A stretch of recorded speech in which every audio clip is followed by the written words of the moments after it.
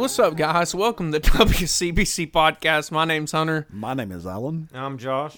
Grant, I'm going to be honest, my connection with you right there is a little off. Grant counts us down before he starts us, and usually he gives me like a go, and I totally just missed it right there, so that's why I laugh. But, guys, how y'all doing? Doing good. Grant, how you doing? Swell. He said Thumbs swell, up. thumbs up. We're glad to be here again this week. Man, you know, this just occurred to me, fellas. We've been doing this for a long time now. I mean, when did we start, Alan? August of last year? Yeah. I'll have to look, man. We're going to have to keep track because we're going to hit 1 year like that. We're going to have like a 1 year episode. I don't know. I'll tell you what we'll do. On our 1 year, we will record the podcast with helium voices. Oh my goodness. Maybe we could do like I don't know, maybe we could make like a once in a lifetime, one only WCBC podcast t-shirt, and maybe we could do like a giveaway to like one of our listeners somehow. I don't know, just to do something like different. Yeah, good idea. We got it. Listen, and this won't be no lame t-shirt. We got some good t-shirt designers here at the chapel. So maybe we'll talk about that. That'd be kind of cool to do like and it can say like 1 year. Maybe it can have Alan's face on it. I don't know. No, I'm kidding. What if it, no, listen, what if it's like we never met him and one day Alan just makes a trip to like Charlotte, North Carolina, and he just sees his face and it's like, oh my gosh, what is that? That would be funny. So our downloads are up in North Carolina. Hey, there's the podcast. Who played it? Somebody's playing our podcast. Is that you, Josh? He didn't even touch his phone. 1 year celebration. Yeah. We start getting off topic and something crazy happens. starts working. Phones, hey, these phones, dude, they have the minds of their own. But Alan, what were you talking about? That was a good podcast. That Y'all was. should go check out WCBC Podcast if you never listened to it. It's pretty good. Yeah, So. and the intro music is on point too. If you just heard it, downloads in Charlotte, North Carolina are up. Yeah. So, they're rivaling Yeah. the downloads here in our hometown. Go Charlotte. Yeah, That's all. Shout out to you guys in Charlotte. But yeah, we'll we need to look and see when our 1 year is, and we'll do like something like a giveaway or something. I don't know, just something fun. But hey, we're here and we're looking forward to it. We're full of laughs, but man, I'll say this: it's good to be a Christian. Hey, the Bible talks about happy is the man. That's what I was getting ready to say, man. We're joyful people. You know what I'm saying? We should be. The Spirit we receive, that's a fruit of the Spirit right there, is just joy. But it's not just like a random joy. It's just something that only God can give you. Even like, I mean, it's been long. It's been a long day. It's been long weeks. You know, we're starting March and things are getting busy. And, man, the Lord just gives us joy in moments that we need it. And, man, it's just good to be a Christian. I'm telling you that, man. The Word of God has just, this Sunday, man, what a blessing. I would encourage you guys, I posted it today. I know it's not Monday, and I'm going to explain why in just a couple minutes. But, man, our pastor, he's still going through Romans, and he talked about being justified through faith only, no works, no nothing else. And, man, it was like hitting the nail with the hammer. So I mean, it was awesome. I went up to our pastor after the service, and I said, you know what? I said, that should clear up a lot of confusion. Amen. And a lot of misconceptions about salvation. Yeah. Because it was... And false teachings. Yeah, and false teachers too, because it was so plain and relatable and understandable about questions even I've had in my own life, and direct scriptural evidence to prove just what we talked about in earlier podcasts. Our part of salvation is extremely easy. Yeah. It's easy. It's not on our effort. Yeah, it's not on our goodness. We just not believe. on our merit. We just believe. Yeah, and it is a blessing. And then Sunday night, man, if you, our listeners, if you remember, we had Myron come on here from Miracle Lake. Miracle Lake as a whole came to our church Sunday night, and basically all the men came together. They sang worship song. I mean, you're looking at about 48 men on stage that are all going through. And I love it because a lot of times people be like, you know, the drug rehabilitation program, but like they were clear. It's not a druggy home. It's not a halfway house. It's a Christian training facility. And those guys are not there against their will. No, 100% true. They're all in. Yeah. Yep. And I know that, I mean, it's like hearing Byron and even Jack talk. That's not an easy ministry. Some people go through there just to get clean, just to get free, just to get that. But I think it's just awesome because also Sunday night they let Cody Huntsman. Cody Huntsman is a member here at the chapel.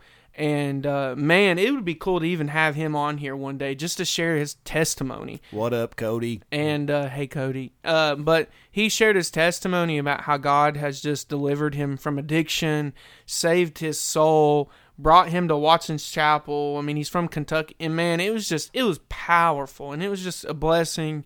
And I'm just saying this as a member of Watson's Chapel Church, coming out of this weekend was just, I felt blessed by everything that we got to be a part of. And this Monday, the men's Bible study was good. Prayer service was good. Our college small group. I mean, just, man, it's just good to be. It's good to belong to the Lord. Absolutely. Sure. And so, let me say this. So the reason I was late this week with Message Monday is because we have a provider, and we are not sponsored by them whatsoever. So when I say their name, that's not because we're sponsored. Buzzsprout.com does a great job of they host podcasts. So basically we do the podcast, we do the recording, we pay a subscription, and then they take our podcast and publish it for us and take out a lot of the hard work. And the cool thing about Buzzsprout is actually it's probably like the #1 Christian podcast host system. A lot of churches use them to put messages out and podcasts from churches and Christian-based functions. And so it was weird because Sunday morning, I'm not a big phone guy. Like, my phone's beside me in case something goes wrong somewhere in the church, and they send a text and I've got to, run out.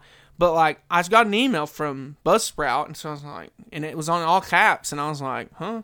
So I look, and it was and I might butcher this, but it's something that they had a DDoS attack or something like that. Now, I'm not a tech guy, but basically what it is, it's if you got 20 people and you planned a car jam on purpose with a thing of we'll only move our cars if only you pay us. That's basically what happened. It's like somebody sends in so much stuff to the company website and keeps crashing it to where it can't work. And then they say, well, if you'll pay us money, we'll stop. So it's almost kind of like a heist or a hostage kind of system. So their systems were down this last week. And so I've been kind of watching and waiting, and so I didn't do anything Monday. I mean, even last week we didn't know if our podcast was going to post just because they only work a few hours a day. But I got on there today, and I was like, I think it's working. So the message posts today, and then Lord willing, hopefully this will post Thursday morning. But it was crazy. I've never heard of that in my whole life. I mean, I'm not a tech guy, but that sounds crazy. Yeah, that doesn't sound like fun. But it's like this if. Buzzsprout hosts a lot of church-based podcasts and Christian-based podcasts. It makes sense that the world is trying to get at them. Now, they might host secular podcasts too. I don't know. But I was like, of course. You know what I'm saying? The message is going out from a lot of different facilities, and now somebody's trying to hinder that. And the enemy, hey, fiery darts. Fiery darts. He adapts, and he attacks. And all of that explanation you just gave, it just made my head hurt. I don't really understand. I was going to say, it flew over mine. I can't set the clock on my microwave. Right. I much less understand what. Yes, it was a foreign language. It sounds like piracy. Hostile takeover. Yes. Yeah. Oh, we're being invaded or something, I mean, it's just, I don't know. I had to do research because, and the cool thing about Buzzsprout is, man, they're just superb, A+ on reaching out to people and hospitality and working with people that pay them to help. And so they explained everything in the email. I was like, by the time I got to read this, I was like, now I know what a DDoS or whatever attack is. Thanks, Buzzsprout. But, man, it was just, I think they're on the upside of it because apparently it's a federal offense to do that too. So, the people doing it, they're looking at big federal offenses. So that's big jail time if I'm not mistaken. But that's why I was a little slow this week to kind of upload because I didn't want to overwhelm them because they're being overwhelmed right now until the government and I guess the FBI and all that has to get involved. And I was like, man, this is nuts. This sounds like a CSI episode or something. I don't know. It's crazy, but yeah, we're here and today we're going to finish our segment Lord willing, on paying closer attention. And guys, I've enjoyed this. I have to. Absolutely. I mean, like, I know we've talked about it specifically comes to conversion in Christ and how people have made it more complicated. They add works to it. They say you got to do this, you got to do this, and the Bible just says it's through faith alone. But man, it's just it's also that phrase, pay closer attention. When I study right now, like sermon prep, maybe I'm doing a devotion, I'm paying closer attention to what the Word says.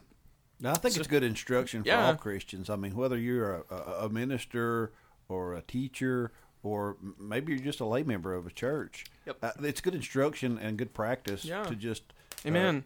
Pay close attention. And then we thought when we first started this that, man, wow, there's a lot of content in that as far as equipping the saints and Yeah. helping folks get stronger. I didn't have any idea that what were we in our third? This is our third episode on this. Fourth episode. This Yeah. one's our fourth. There's a lot of meat on that bone. Yeah. There's a lot of meat on that I mean, bone. and we've had people come forth like, maybe they were taught a certain way as a child that you had to do this to be saved, you have to perform this act, or, if you don't do this, then you're going to lose your salvation. And it's just people are coming forth with questions and like they're wanting security in Christ. And that's what I love about the Bible. It says right there at the end of Romans 8, we talked about in our men's Bible study, who shall separate us from the love of God? Who can bring a charge against God's elect? Yeah. Who, can pluck us out of his hand? And I mean, the scripture's clear, nobody. That's where the security's found at. I mean, evidently there's no security in the internet. Evidently there's no security, on the technology that we have, because we're fighting a battle right now just to keep our podcast going. DDoS. That's what it is. What he said. Man, I'm going to read that email after this, and it's probably not even called a DDoS attack. I'm probably saying something that's like much worse. I don't know, but if you want security, yeah. it's found in Jesus Christ. Yeah, Absolutely. man, and that's what I don't know. It's like I would hate to live my life insecure about my Yeah. salvation in Christ. You Yeah. know what I'm saying? Mhm. And the beautiful thing is I'm not. I'm really not. I mean, that's something I struggled with, especially at younger age, was my faith, because people were telling me to do this, people were telling me to do this, they're telling me I'm not, they're telling me I am. And eventually it's just like, man, I quit listening to everybody else and I started listening to the Lord, and I started reading his word, and he just affirmed me. Yeah. He assured me. And that's like when we talk about losing salvation and we lose this, do this, it's like when I talk about it, I'm not talking about it because I'm nervous or I'm insecure. Like, I know I'm saved. I know I'm secure in Christ. And man, Colossians says we're hid. Our salvation is hid in him. That's good enough for me. And that's good enough for me. One of the good things about this, I mean, the process of discipleship Yeah. and growing, I mean, it's kind of complex because the initial onset, you're dependent on teaching. You're dependent on Yeah. somebody to teach you. But during the maturing process, you need to be more dependent on the Yeah. Holy Spirit and understanding what the Word of God says and interpreting through the Yeah. teacher that lives inside of you, and not as much dependent on taking people's word or their Yeah. interpretation of the Scripture. Yeah, and I mean, it's just like, and Josh, I'd like to hear you kind of add on to this too once I get done. If we as Christians would kind of grab hold of what we have in Christ and embrace sanctification and embrace our spiritual gifts and embrace growing, I feel like a lot of people would stop worrying I believe about so. losing their salvation. And like maybe such teachings like that would almost vanish because everybody's so focused on Christ that they're not worrying. You know what I'm saying? I mean, what do you think, Josh? Yeah, I think that it would do a lot of Christians good to put their focus solely on Christ and not to worry with all the extra stuff that comes out of it. And Amen. because the thing is that it is easy to be kind of caught in the moment. Before we started recording, I don't know, you were sharing about just being sitting early on and taking it in, being fed. And that's the thing that, we can be fed for a time period and stuff.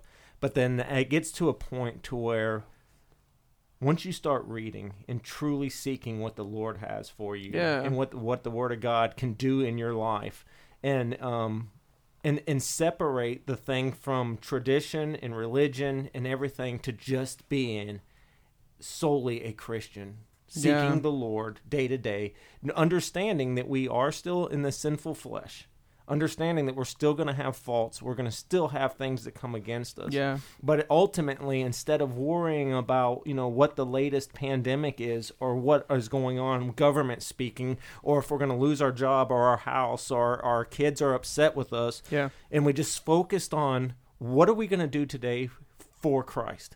What am I going to do to live for Christ? How am I going to grow my relationship with Christ? Yeah. And when we're that light, because that's what it says, that we are the light, not to be hid. Now, in everything that's going on around us, in this world that we live in, it is our opportunity to show the world Christ. And we don't always have to speak it. It's in our actions. It's in our attitude. It's in the way that Amen. we look at situations, handle situations, and address it. Yeah. And ultimately speaking, if we really want to help somebody, instead of giving them our opinion, we'll share the Word of God with them. Yeah, in its context. All of Absolutely. it. Yes. Because, it's like you said earlier, Josh, you said, extra things. Man, I just imagine, if we could strip away denomination, if we could strip away man's ideology and theology and just be Christian, people who have such a hunger just to seek after what Jesus said himself, man, we would probably see division decrease tremendously. And, that's the sad thing is, and I think we talked about that a little last week with Jake, and where Jake was actually supposed to come join us today, but he got caught up. So he will be back, man. It was a good time being with Jake. But it's just everybody wants to divide over where we're different Yes. instead of just finding unity and where we agree. And I don't know, my heart just breaks because, I know people in my life that they see scripture different than I do, but I still love them and they still love me. Yep. But it's also I've met people that, we have different views and we're not best friends. We're not brothers. We're not, and I still love them. But, if they fully disagree with me or this and this, I still love them. But if they choose not to love me or have part with me, then that's on them. You know what I'm saying? Yep. Yeah. And I just wish that in this world that we all could just really just push denomination. We could push theologies away. We could and just focus on the Word of God. And I'm not taking that stuff away, belittling it, because I'm a theology major in school. I love theology. I love reading after people. But here's the thing, when people come up to me and they're like, what theology do you follow? What theology do you hold to? I'm like, what the Bible says. Because I don't follow an Arminianist. I don't follow John Calvin. I don't follow the guy down the street. I just follow what the Word of God says. And the simple, unadulterated, pure Word of God is, that common ground. Yeah. In its simplest form. You take the young man that was healed blind from birth, and the scribes and Pharisees start interrogating his mom and daddy and say, "What happened? What sins have they did? What's going on here?" And they're like, "He's of age. Go ask him for yourself." Right. And his answer absolutely personifies the attitude that we need to have. Yeah. Man, I don't know. Yeah. I don't know. I didn't. I once was blind, but now I see. Yeah. You know what I'm saying? I don't know what happened. All I know is, because I can see, Yeah. the credit goes to Christ. And it's even I think I shared this last week. Me and one of my friends were sitting in a Waffle House a couple months ago. Shout out to Chaz. Love that guy. And we're sitting there having biblical conversations about sin and free will and just things, because we do hold two different views, but we don't let that separate us. And this person walks up and just openly rebukes us in a Waffle House about his view on free will, and kind of drops a mic and walks off and won't talk to us, won't even look at us, won't acknowledge us. And I'm sitting there and I'm just kind of heartbroken, because I'm like, man, we probably agree. I know even my friend Chat, we agree with her on salvation because of what she said. We agree with her on Jesus. We agree with her, but yet she separated herself from us because we were talking about a third party biblical thing that people separate over. And I'm thinking, man, is that what it's come down to? And I wish she would have stayed, because if she would have stayed, we probably would have had a better Bible study and better conversation. And she could have seen where we're coming from and that we love her and we were support her. But man, it just like broke my heart, because like she made a clear division with us that day. That's where man-made organized religion creates that divide and that closed. Yeah. We talked about the prejudice that is dominant in society today. Yeah. Somebody that's not even invited into the conversation, they invite themselves into the conversation, drop their opinion, and leave, and are absolutely not one bit interested in your spiritual condition, how you received, or maybe leading you to a place of repentance or a closer walk with God. That's not even in the conversation. I want you to understand that I have the true interpretation. I am right, you are wrong. Boom, drop the mic and leave. That's all they're interested in. That's all they care about. They care more about the circumstance and the opportunity than the person. Yep.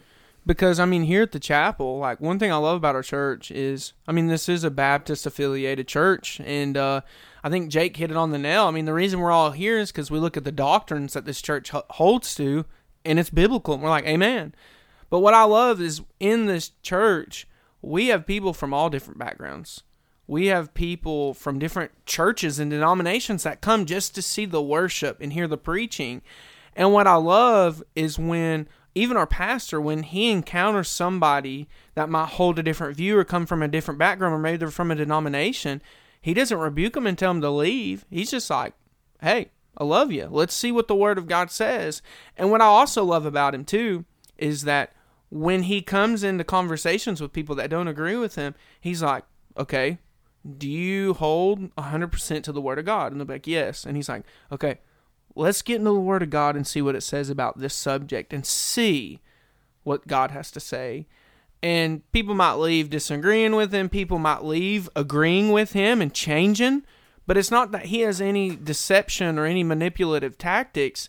He's just 100% about the Word of God. Yep. But what I love about it too is like, he doesn't try to cause division over secondary or third issues. Now, he will do what he has to do when it comes to first issues, such as preaching another gospel or blasphemy, going against the name of Christ or teaching a different version of Jesus, 100%. But when it comes to the secondary third things, he establishes, he's like, those are secondary. They're third things. Let's not sit here and argue. Let's not have division. Let's just serve Christ. And I'm like, amen. And that I think that attitude that we see in him as a church kind of like shows us, man, we need to get into the Word of God and study out the biggest issues. We need to figure out what makes someone accursed, as Paul said in Galatians. But man, if it's not something that bad, or if it's secondary, how many times do you do the Lord's Supper? How often do you do this? Are you supposed to do foot washing? These secondary things, and then it's just like when you realize they're secondary things, it's almost like the arguing goes away, because you can have a biblical conversation about it and then just walk away and be like, we love Jesus and we love each other.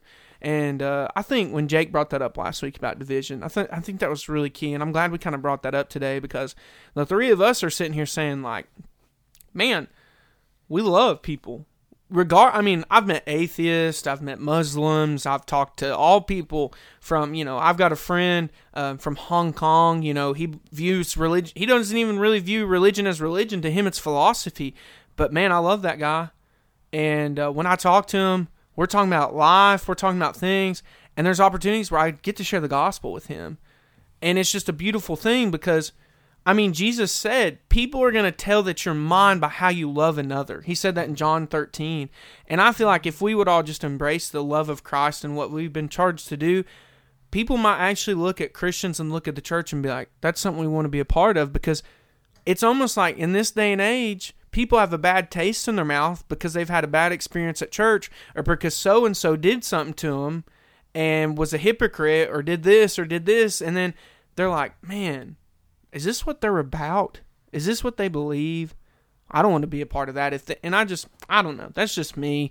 But, division's one of those things. I think what Chad Udi preached that message about, I can't think of what it was called. Divide and conquer. And he talked about how Satan will try to divide the people of God, and he will try to conquer them. And I was just like, that's good. Yep. And that's true. So, but let's get down to some meat on the bone, as Alan said.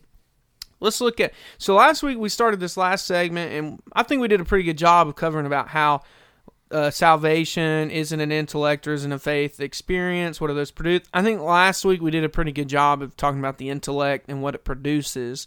So now we kind of need to talk about a faith-based salvation and what that produces. So, guys, before we even talk about what it produces, I mean, what do we see when someone puts their faith truly in Christ? Change. A changed life. I thought you were just done. No. I was like, okay. It's a changed well, let's go to the life. next one. It's a changed life. It's a changed And, life. When we talk about the fact that there are so often in the religious world, in the church experience, or the charismatic side of church, so many people that you see claim The word of faith. claim something, but yet there's nothing different about them. There's nothing unique. There's nothing that separates them. It's hard to tell, the wheat and the tares. It's hard to tell the sheep from the goats. When you start analyzing a faith-based experience with an almighty God, there is a absolute about faith. When we talk about repentance, we talk about the fact that, man alive, I'm sick to death. The contrite brokenheartedness of the fact that your sins are hurting the heart of God, and that in turn hurts your heart. And that condition that we've talked about, when the Bible talks about that you're drawn by the Spirit, when that Spirit moves on you, all of those preconceived notions of self-righteousness and my own abilities all start to melt away and disappear, because there's a realization that you are nothing and you are undone and you are incomplete. All of those awarenesses are byproducts of the Holy Spirit drawing you. And the Bible says that no man can come to me unless my Father draw him. Yeah. Right. And now how do I respond to that drawing? By faith. You place your faith in God. And that faith then absolutely every time produces change. Yeah. And then the evidences of it is, though, so let's take somebody that is undone, lost, sinful. They get saved, is that the change is going to take place. But what it can be, because in the beginning, it's not like as soon as you're saved, everything is now changed to where, you wake up the next morning and, the same issues are not right there at your doorstep. What it actually happens is that you now have replaced that fear, that sinful thought, the sinful actions is now replaced with hope. And that hope is in Jesus Christ, which brings joy. Not happiness, but it brings joy. So you can stand there and face your struggles, trials, tribulations. Everything that you have been delivered from now does not have the same effect on you because of Jesus Christ. And you can break those changes down into categories, because some changes are physical that you can actually see with your eye. Some of them are internal that only you and God know about. But that change that happens, that miracle that He works in an individual's life. I had the scripture pulled up by my phone, just went to sleep. Luke chapter 19, verse number 5, very familiar scripture. I heard it when I was just a wee little kid in Sunday school about Zacchaeus. What happened to him? Well, he heard that Jesus was in the neighborhood, and he's a little guy and couldn't see over the crowd, so we've got to figure out some way to overcome this obstacle. So he goes and climbs up in a tree. And verse 5 says, and when Christ came to the place, he looked up, saw him, and said to him, Zacchaeus, make haste to come down, for today I must abide at thy house. And he made haste and came down. So he responded to the call. He came down and received him joyfully. And when he saw it, all that murmured, saying, "Who is going to eat with a sinner? Zacchaeus is not a good guy." And they murmured and said that he has gone to be the guest of the man who is a sinner. And Zacchaeus stood and said unto the Lord, Behold, Lord, the half of my goods I will give to the poor. So Zacchaeus' nature, his reputation in the community, was a crook, was a thief, take what's not his. Uses his title, uses his position. After the experience with Christ, there's a difference. Yes. His heart changed. His attitude changed. that money that he coveted, that he connived for, that he stole, was not as important anymore. He then said, I'll give half what I got to the poor. So, and what I was thinking about too with what we're talking about is, Alan's choking out in the background. I got strangled. Hang on. I'll be okay. I started thinking about, like, how do we know that's what a faith-based conversion produces? And so, obviously, we'll talk about this in question 2 here in a little bit, but I started thinking about, like, the fruit that comes from it. Oh, yeah. And obviously, like, Jesus paints the picture in, like, Matthew 7. He says, every good tree bringeth forth good fruit, but a corrupt tree bringeth forth evil fruit. And when you look at this word fruit, G2590, it says fruit as plucked, literally or figuratively. So literally fruit or figuratively fruit. So like I just, in one of the definitions, and there's multiple ones, it says that which originates or comes from something, an effect or result. And so when we talk about an effect or result, like we're not talking off of work you've done, because obviously there's no work you can do to be saved. Bible's clear.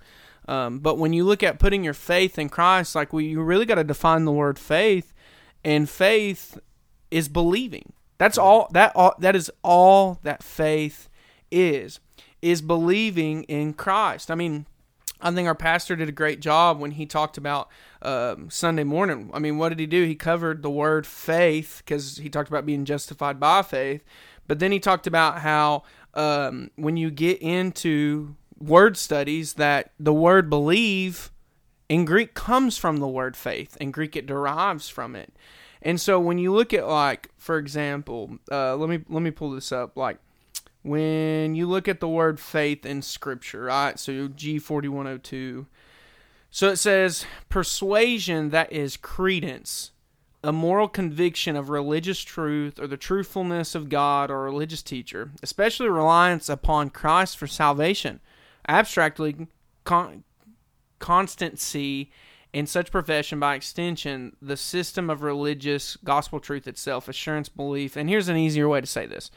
Conviction of the truth of anything, belief, in the New Testament, of a conviction or belief respecting man's relationship to God and divine things, generally with the included idea of trust and holy fervor born of faith, and joined with it relating to God, the conviction that God exists, relating to Christ, salvation through Christ. So obviously, like, this word faith has no work or no action in it in this definition.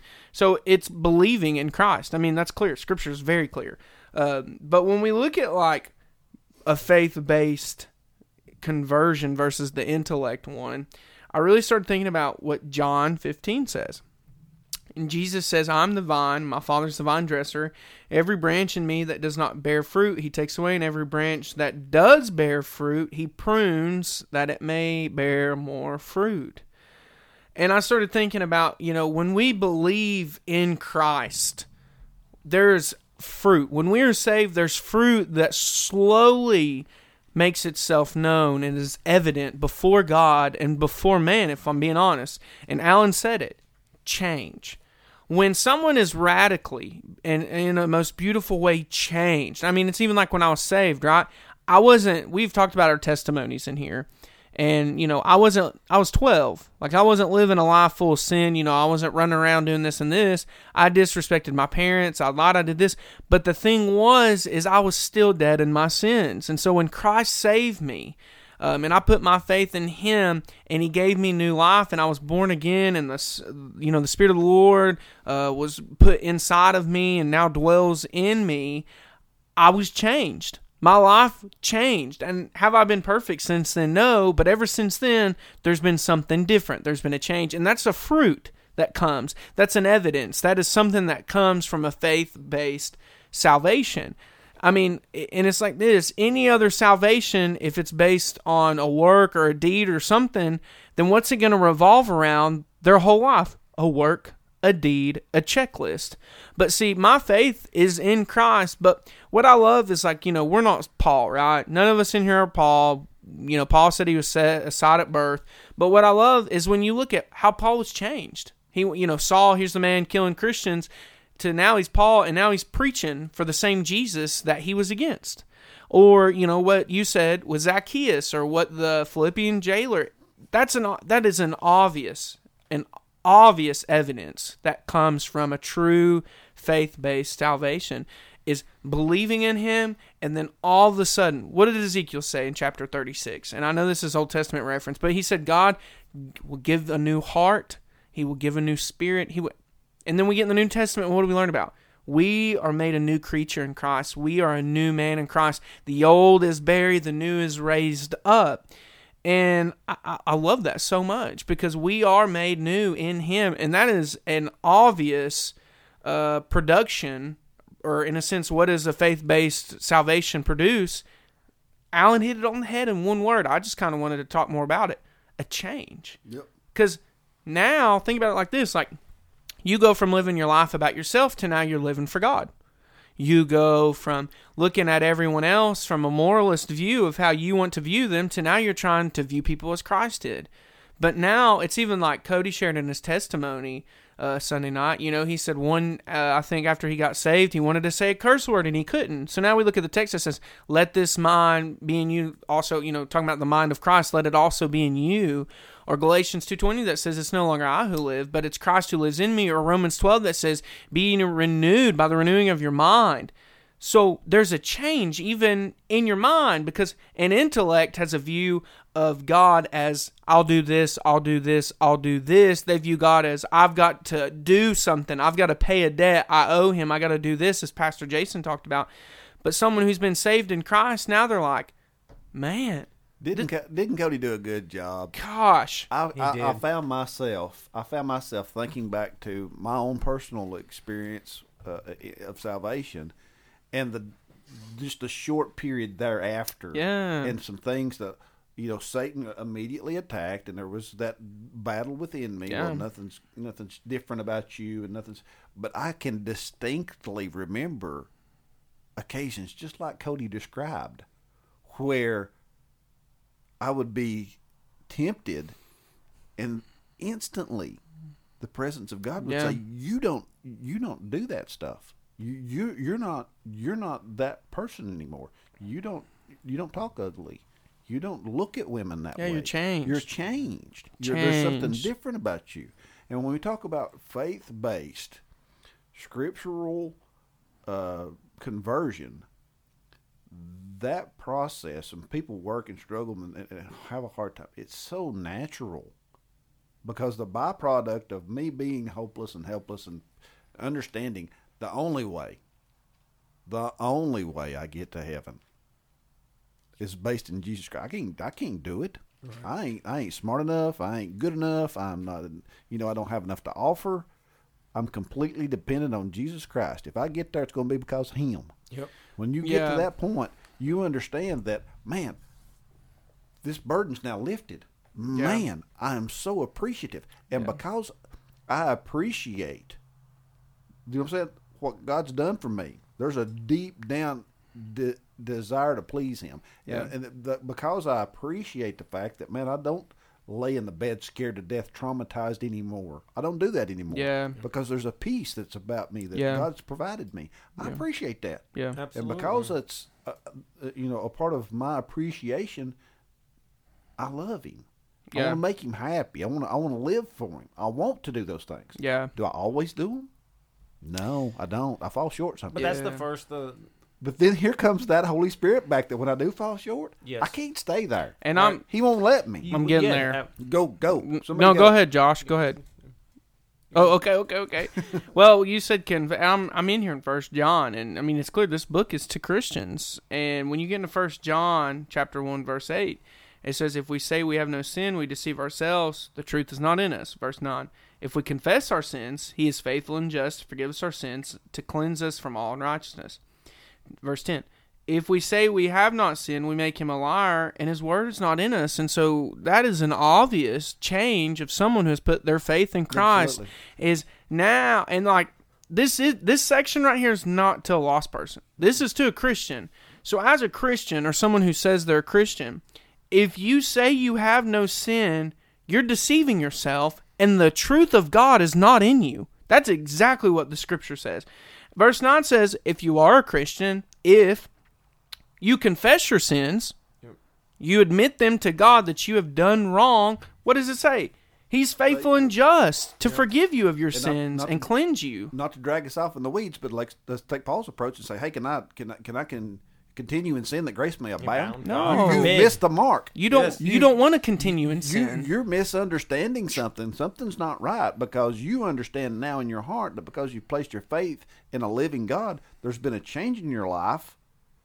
I don't want to sin. He don't want to. He also says, how can we continue after we've been delivered? God forbid. God forbid.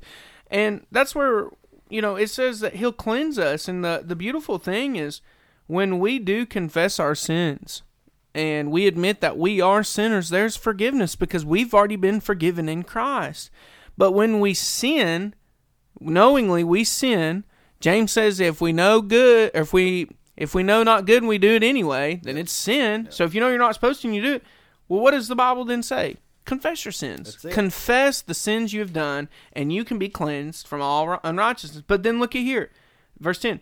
If we say we have not sinned, we make him a liar, and his word is not in us. And so this is my issue with how some people teach. It's like, bro, we sin regardless. I mean, when I was lost, I sinned with no regret, no conviction, no nothing. After I was saved, now I have a desire to not sin. But in Romans 7, it's clear. Paul said, I do the things I don't want to do. It's clear we're going to have a struggle. If we didn't have a struggle, there wouldn't be such sections in 1 Peter or in Ephesians where it talks about that the flesh and the spirit wage war against each other. And so when I look at this text, I'm sitting here saying, I've been saved by Christ. I've put my faith in him, and I admit I have sins and I've done this. I've done this, God, before you. But here's the thing. I don't admit it to man. No. I don't ask man to do it for me. No. I don't even tell people. I keep it between me and God, and I get on my knees before the living God, and I say, listen, I have failed you. Yeah. I have done something that I know I did on my own against you, and I'm sorry. And I hope you forgive, I know you'll forgive me. I know this, but I've got to own it.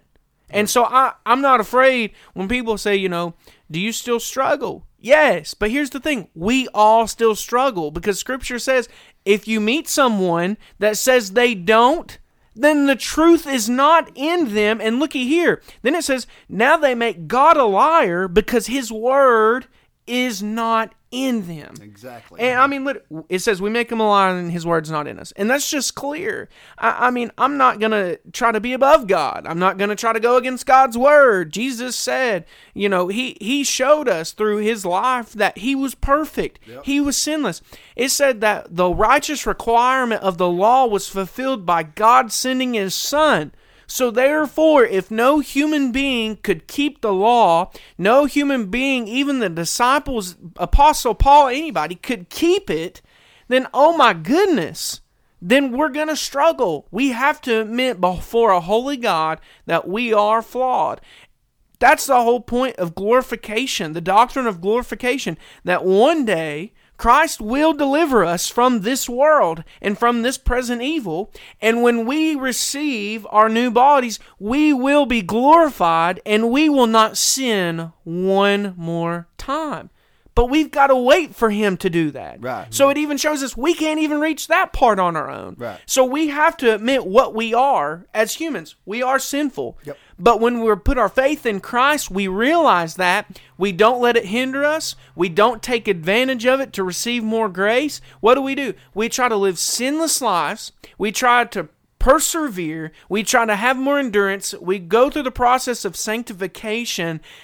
But we realize that only Christ is the one who does that in us. Absolutely. He's the only source of strength that we have. And that's where if we set our pride aside from the get-go, yes, set our pride aside and understand that it has nothing to do with us. Read what the Scripture says. The Father draws us. We can't come to the understanding that we're lost and apart from God unless if that's been revealed to us. Yes. And that's what the Word of God does. We have nothing to do with it. We have nothing to do with it. And what we'll understand is, back when bringing it back to that point of faith. And what does faith produce? It produces change. Yes. Okay, bringing it back to that point of conversion by my faith in God, the sin problem is going to be there. But my individual attitude towards sin will change. And we've got in this discussion before. We talked about folks who willfully sin. Well, to a certain degree, we all make a conscious choice and sin of our own choosing. Yep. Yes, but we choose it when we make it pretty. So we do. But here's the difference between a child of God. We can't premeditate. Yep. We can't take advantage of the grace of God, because while we're premeditating, what's happening inside our being? Our heart is in our soul. separated. Yes, it is separated. And the Holy Spirit of God is warning us. You're wrong. Repetitively. Yes. Repetitively. Amen. You don't need to be there. Amen. You don't need to participate in this. I know what your brain's thinking. Yes. You need to turn back to leave. me. And I've used this example before. Adultery. Mm-hmm. When Jesus talks about, okay, they say thou shalt not commit adultery. But Jesus says if you look on a woman and you lust after her in your heart, you've already committed adultery. I've said this, and again, don't mean to be overly graphic, but if you work in a public job, if you work in a factory and interact with a lot of people, you've seen this scenario before where a man starts making eyes at a woman. And maybe it's friendly, maybe it's innocent, but at some point, those thoughts start being entertained. Yeah. And they start having conversations, and he's talking about how bad his wife cooks, and she's talking about how mean her husband is. And the next thing you know, they're confiding in each other. And they're comforting another. Exactly. And it progresses. It's not one of these things that all at once. Right, just jump off the deep end. No, exactly. It's a slow process. And I'm not saying a Christian can't fall for that trap. I'm not saying that at all. But here's what I'm saying. I'm saying this. How many times has a Christian walked past the grace of God and the warning of the Holy Spirit before they ever wind up in the sack? Yep. Before they ever wind up in the bed? And at what point does that turn into sin where now I'm contemplating in my mind and lusting after her, and I've already committed adultery? I mean, the Bible... Go ahead, Josh. Go ahead. Well, and on that same note of adultery, though, one of the things is like God has used that in the Old Testament so many times when he referred to Israel and how adulterous they were to him and how he pulled them out and adorned them and dressed them and cleaned them. And it says, what did he do? He said, and then he turned it to a harlot, going right back to it. And it's the exact same thing with us in our Christian faith and our walk with Christ. Like you were saying, with an adulterous affair, it doesn't start out, it starts out innocent. The same thing can happen with us in our walk. We stop doing things of God, or we put them to the side because we say that we don't need this. We don't have to do this. Right. We can start separating ourselves. And then what ends up happening, though, the same exact thing. We are then engulfed into sin apart from God, and we are no longer at the point of it just happened. Now we are in the place of premeditation because we are sinning willfully after and after. So when you look at David and then the mess that he wound up in, we've talked about it a couple of times, how that he's at his house, idle time. He's up on his roof, lollygagging instead of supporting his army. And he looks and he sees a lady taking a bath. Bathsheba. Yes. And he lusts after her. And not only does he lust after her, not only does he lust after her. Wait, her name is Bathsheba, right? Yeah. Yes. Yeah. Listen, she's taking a bath. Her name's Bathsheba. Wow. Just a thought. And he sins for her. I'm just saying. Yeah. That has nothing to do with what we're talking about. Sorry, but go ahead. But anyway, all of that transpires to where Bathsheba winds up pregnant with David's child. Baby mama. And Uriah, where's Uriah at? He's carrying his death note. He's in the battle fighting for David. So David's got, I got to get rid of, you know what I'm saying? He calls him home and says, you need to go be with your wife. Maybe I'll cover this up and they'll think it's his baby and not my baby. Yeah. But Your eyes like, no, I'm good. he's faithful to the king. He says, I'm going to stay right here. He slept on David's doorstep. Didn't even go home. So David says, now what am I going to do? I'll tell you what I'll do. I'll put him on the front line. What happens at the front line? He's killed. Yeah. Murdered. He's killed. So David essentially By whose hand? killed him. Essentially murdered him. He did. So David finds himself in a place now to where not only am I idle, I'm lusting. I'm not only lusting, I'm committing adultery. I'm not only committing adultery, Yeah. I'm committing murder. You know the And he thinks he's got everybody fooled. You know, the beginning of that story says that was the time of season where kings should be out in battle. Yeah. And he decided to stay home. David, a good man. The Bible calls him A man after God's own a heart. man after God's own heart. Amen. Yep. Yep. Had the Spirit. I mean, he was anointed from being young. So that tells me that if David's not immune, Yeah. guess what, guys? There ain't nobody in this room immune to Even it. hey, listen. Even though that we're in the New Testament covenant, I'm a man just as much as David was. Exactly. David died. Scripture says that he died and he was buried. He didn't come back. He didn't do this. He died. And the Bible tells me that if David's a man, I'm a man, then I'm clothed in sin as much as David was. Exactly. Even though there's a huge difference of time between us, but it's even like Joshua's talking about adulterous people. James 4 is a warning against worldliness, and it says that there is an adulterous people. I mean, it literally says, you adulterous people. Now, to cheat on something, you have to belong to it beforehand, do you not? And so he's giving Christians, he's telling the church, he's saying, listen, here's a warning. I mean, this went out to the 12 tribes. This is one of your first New Testament books saying there's a warning against worldliness. And he says, you adulterous people, do you not know that friendship with the world is enmity with God? Therefore, whoever wishes to be a friend of the world makes himself an enemy of God. Or do you suppose it is no purpose? The Scripture says he yearns jealously over the Spirit that he has made to dwell in us, but he gives more grace.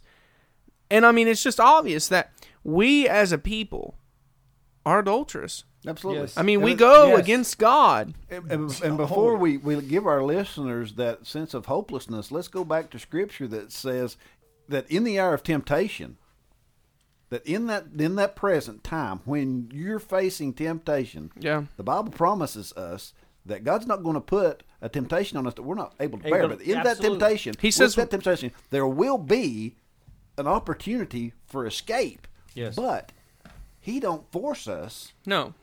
to choose that option. Cody said it perfectly when he got to Miracle Lake. He said, Byron basically told him, he's like, listen, you can't just be a lazy Christian. You've got to have structure. You've got to have discipline, because if you're just going to sit around and wait for God to deliver you from every little thing that you let into your life, you're mistaken. And that's why it's so important as we do the podcast and we try to teach folks, you have to listen to the Holy Spirit. But we to do- be sensitive to it. But we do have a throne of grace that we can embrace. We have a high priest that said, come in. Embrace him. Embrace the throne of grace.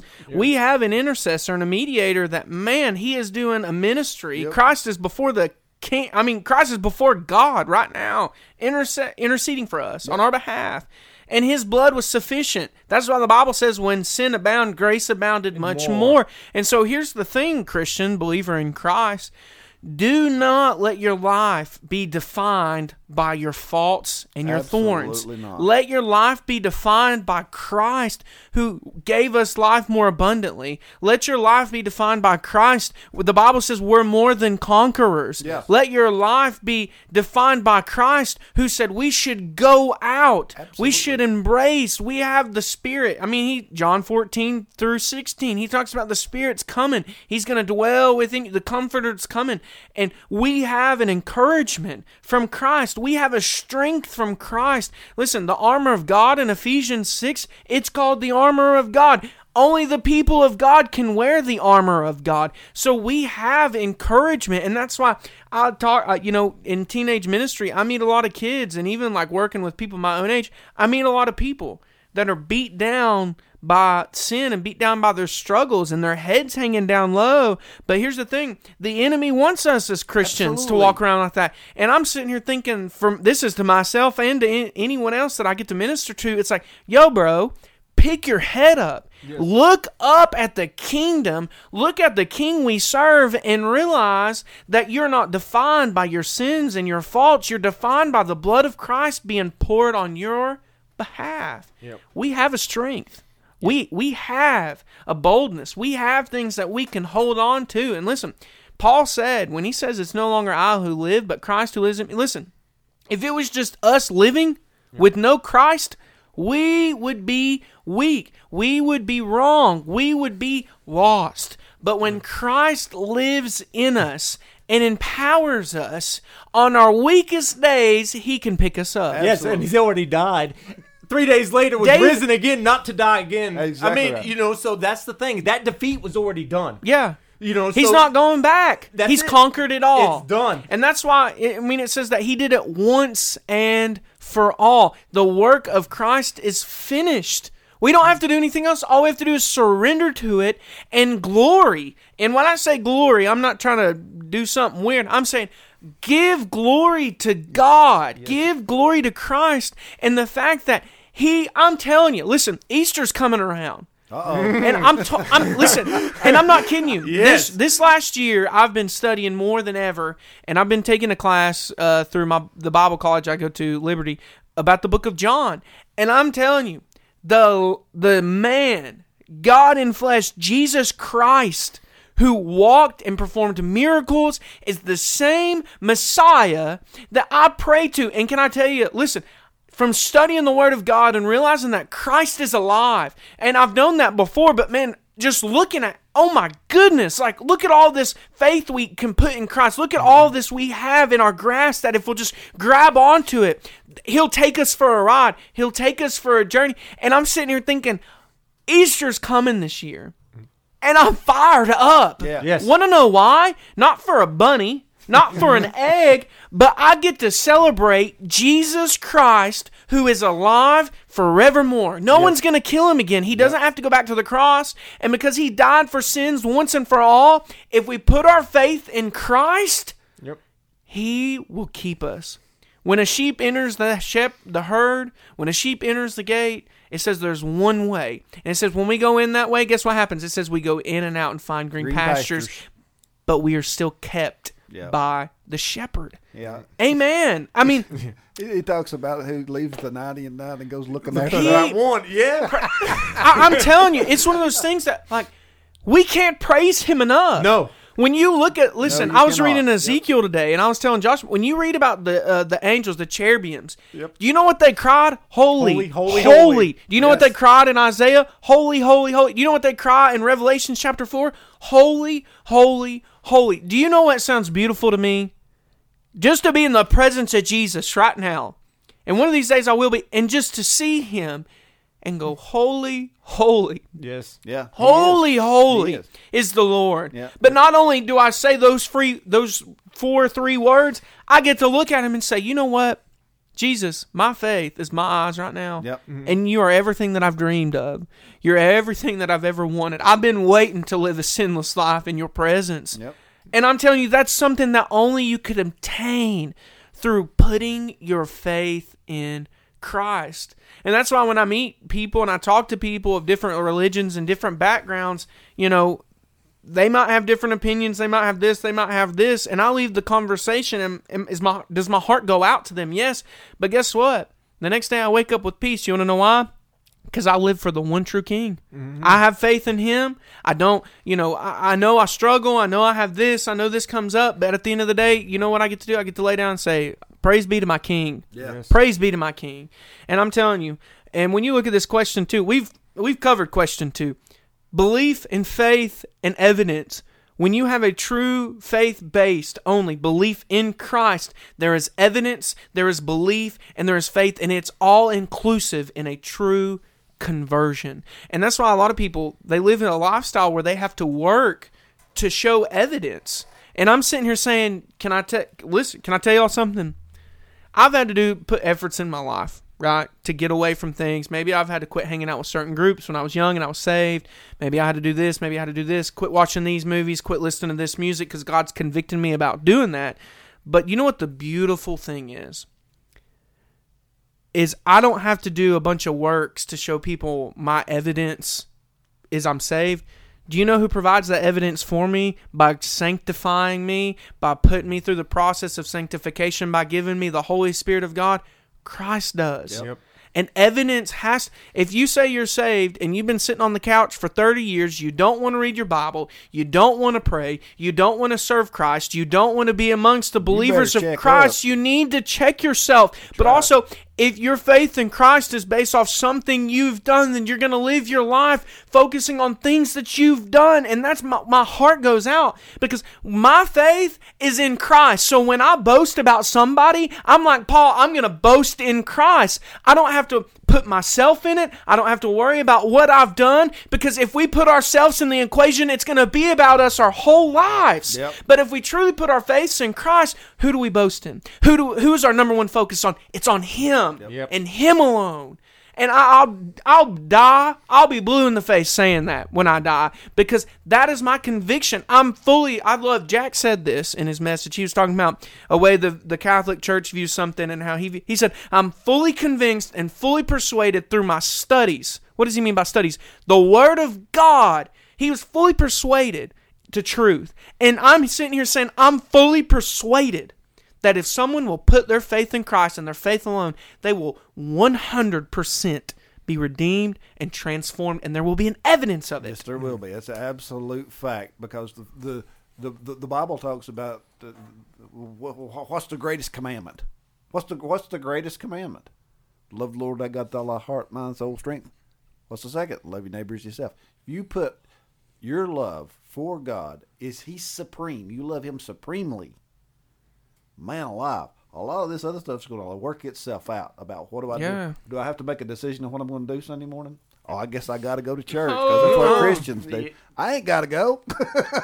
I want to go. That's right. Because I love Him. Absolutely. Because He's done so much for me. And it's just, He's done so much. And that's when you look at, once you're saved, everything that follows. Like, you're saved, now you want to be baptized, right? Why do you want to be baptized? Because Christ has renewed you. That's exactly right. And baptism is a symbol I want to show the world. Of newness. Going down old, coming. It's a symbol. The old Alan's dead. Our faith is, the new one's raised up. But see, that's walking newness of life. Why do we want to do the Lord's Supper after we're saved? Why do we want to do a foot washing? Why do we want to serve people? Why do we want to preach? Why do we want to do this? Because it's an evidence that Christ has fully redeemed us. The Bible says in Ephesians chapter 2 that we are dead in our sins and our trespasses. And I don't know about you all, but when something's dead, there's no life in it. Right. There's no spiritual life in it. There's nothing you can do. Kind of hopeless, isn't it? It's hopeless. There's nothing you can realize within yourself. There's nothing you can do to enlighten yourself. There's nowhere you can go. There's no act you can do. When the Bible says that you're dead in your sins, you are dead in your sins. But glory be to God, who can bring us out of that? Who can bring life to something that is dead? Christ can. Absolutely. When He looked at Lazarus, what did He do? He said, Lazarus, come forth. And Lazarus got up. And if the Bible says I'm dead in my sins and my trespasses, then glory be to God. When God draws me to Christ and He says, you are dead, but I can give you life, and I surrender to that, do you know what happens? I have life for the first time. I'm not dead in my sins anymore. Christ died for my sins, and He gave me life. Lazarus was thinking. Now, what do you want to do the rest of your life? You want to serve the man who gave you life. Yeah. And that is an evidence. You want to pray. You want to study. You want to serve. You want to be with the family of God. Why? Because it's an evidence. And that evidence only comes from what Christ has done for you. Exactly. Amen. Amen. I'm telling you, you cannot. That is literally what the Bible teaches. That is what when people want to add all these things to Scripture. And I'm sitting here saying, John 3:16, Jesus said, if you believe in me, you will have everlasting life. When you think about Jesus on the cross with the two thieves, go to John chapter 9. It says that they wanted to speed up the death process. Why? Because the Sabbath was coming, right? So what happens? They break their legs to speed up the death process. But think about this, and this is amazing. They go to the first two, and they break their legs. But they go to Christ, and the Bible says that He was already dead. Do you know what that shows me? They had to break the legs of the other two so they'll die quicker. So when Christ looked at that man and said, today you will be with me in paradise, He died before that man. Yep. He gave him a promise. And when the testator, listen, when a will goes into effect, a will only works if the person dies. Yes. So when Jesus died, the New Testament began. And do you know when that man died, do you know where he went? He went to where Christ was. Yep. That is the promise we all have if what? We will believe in Christ. Yep. What did the man on the cross also do? He admitted his sins. Yep. He said, we deserve this. This man doesn't. Remember me. Remember me when you go. And Jesus dies before them. They break their legs. Those men are going to die eventually. And then guess where that man opened his eyes? He opened his eyes. But you know what the beautiful thing is? That man was literally being killed because of some sins he committed. But Christ cleansed him and gave him a promise. And I'm saying this. The Bible is clear, and we have to pay much closer attention to it, because when we look at salvation, when we look at Christ, what does he require us to do? In the easiest verse people know, John 3:16, believe in him, and we will receive eternal life. And if we'll pay much closer attention to that, if the world would pay much closer attention to that, do you know what would happen? We would see victory in the name of Jesus Christ way more than we do now. And God has a work, and Habakkuk, God told him, he said, I'm doing a work that you don't see. I'm doing some things that you're not aware of. You ain't got a clue. And I'm telling you right now, the Lord's doing some things right now that we're not aware of. But do you know what else the Lord's going to do that I'm not aware of? He's going to return. Yep. And when he returns, I'm going to where he is. But here's the other thing. When Christ comes back for his second return, when Christ shows up in power as the king that he is, if you never believed in him or put your faith into him, you will receive a just punishment from a holy, holy king. And everyone's going to say, but Jesus, you didn't give me a chance. But Jesus, I did this. But Jesus, I did this. And he says, depart from me, you workers of iniquity, you workers of sin. Go away from me, because I don't know who you are. Go back to the two thieves on the cross. One of them said, if you be Christ. Yep. It's all on how you respond and how you receive the person of Jesus Christ. It's your decision. It's in your lap. We're going to do our best to explain it, talk through all the concepts. And we have been. Hopefully, you'll make the right decision. But ultimately, what you do with Jesus Christ, the decision you make with Jesus Christ, will have eternal implications on your soul. And the craziest part of it all is he pulls us out of darkness. He pulls us out of sin. But do you know what he does? He reveals to us a truth that we can be obedient to or we can be disobedient to. Correct. And so when people disobey God and disobey his commands and disobey salvation through Christ, they will answer for that. Absolutely. But only a living God can reveal to us and bring us to that point. Amen? Because that's John 6:44 all over the place. And so I hope that you all of our listeners can... It's like, Josh, you were listening to a sermon today by MacArthur about Scripture, and you were telling me how MacArthur was saying it's easy. We don't have to add anything to it. Don't have to add it. Don't take nothing away from it. Just speak what it says. And when it says it's grace through faith, not of works, that no man should boast or brag, then it's obvious. It's clear. Put your faith. You receive grace. You're saved. If I work and you didn't do anything, you owe it to me. Oh. If I do a day's work, they owe me a day's pay. Oh, you know man. what I'm saying? If I work, you owe me. I did, so it's not a gift. Romans 6. It's a debt. 6:23. It's a free gift that God gives to us. What Christ did, it was free. He volunteered on our behalf to give it to us. And I hope everybody that listens to this, I hope you can be blessed by the Word of God and realize if God reveals to you that you're lost in your sins, my friend, if you're listening to this right now, you can be saved. Because once you realize you're lost, guess what? You can be found. That's right. And if you'll just repent of your sins, admit your separation from God and your lostness, and you'll believe in what Jesus Christ has done on the cross on your behalf, you know what my Bible tells me? You'll be saved. Yeah, he loves you. You'll be saved, and you will be kept, and he loves us. Nothing can separate us from his love. And we love you too. And we do. In a very appropriate way. Not no creepy, we do. Not no creepy, dirty way. Man, I'm talking about a very appropriate Christian love. Whoever you are. We may not know each other, but I tell you what God's done to my heart. He's put a affection in there for all people. Now, I don't like some people's ways, but I love all people. Yeah. And there's nobody that I can picture in my brain we that love I would the like people. to see die and spend eternity separated from God. Yeah, So- we love the people. We Yeah. don't love sin. We really don't love sin here at Watson's. I mean, literally, God's against it. Then we're going to be against it. But whoever you are, wherever you go, wherever you live, man, we just want you to know one thing. If nobody's told you this today, we love you to death. But ultimately, can I tell you something else? Jesus Christ loves you Enough to die for you. enough to die for you, and all you have to do is believe in Him. And I'm telling you, there are churches all over the world that preach all you have to do is believe in Christ. You put your faith in Christ, you turn away from sins, and you're saved. And I'm sitting here saying, man, we are a small part of a big body of Christ that is out here just wanting people to join and wanting people to be saved. And so, guys, this is the end of our segment, and pay much closer attention. It's been awesome. I've really enjoyed going through basically one idea and how it's took us 4 weeks. And so we're going to, this next week, we're probably going to start a new segment. We've been talking. We're going to pray about it. And you join us in praying about this, that God would lead us to where we need to be. But we've been talking about going through all the spiritual gifts. Man, and just breaking them down in context of how the Bible teaches them, how Paul writes them. But not only that, but like talking about examples in the modern day New Testament church in 2021, how we can use these gifts and how people do use these gifts. It's part of sanctification. God's not moving you to a more godly position Yeah. just to sit on your hands. And it might be that, man, while we go through this segment, maybe we bring people in from Watson's Chapel that clearly have the gift we're talking about, and just let them administration, exhortation, and we'll see what happens.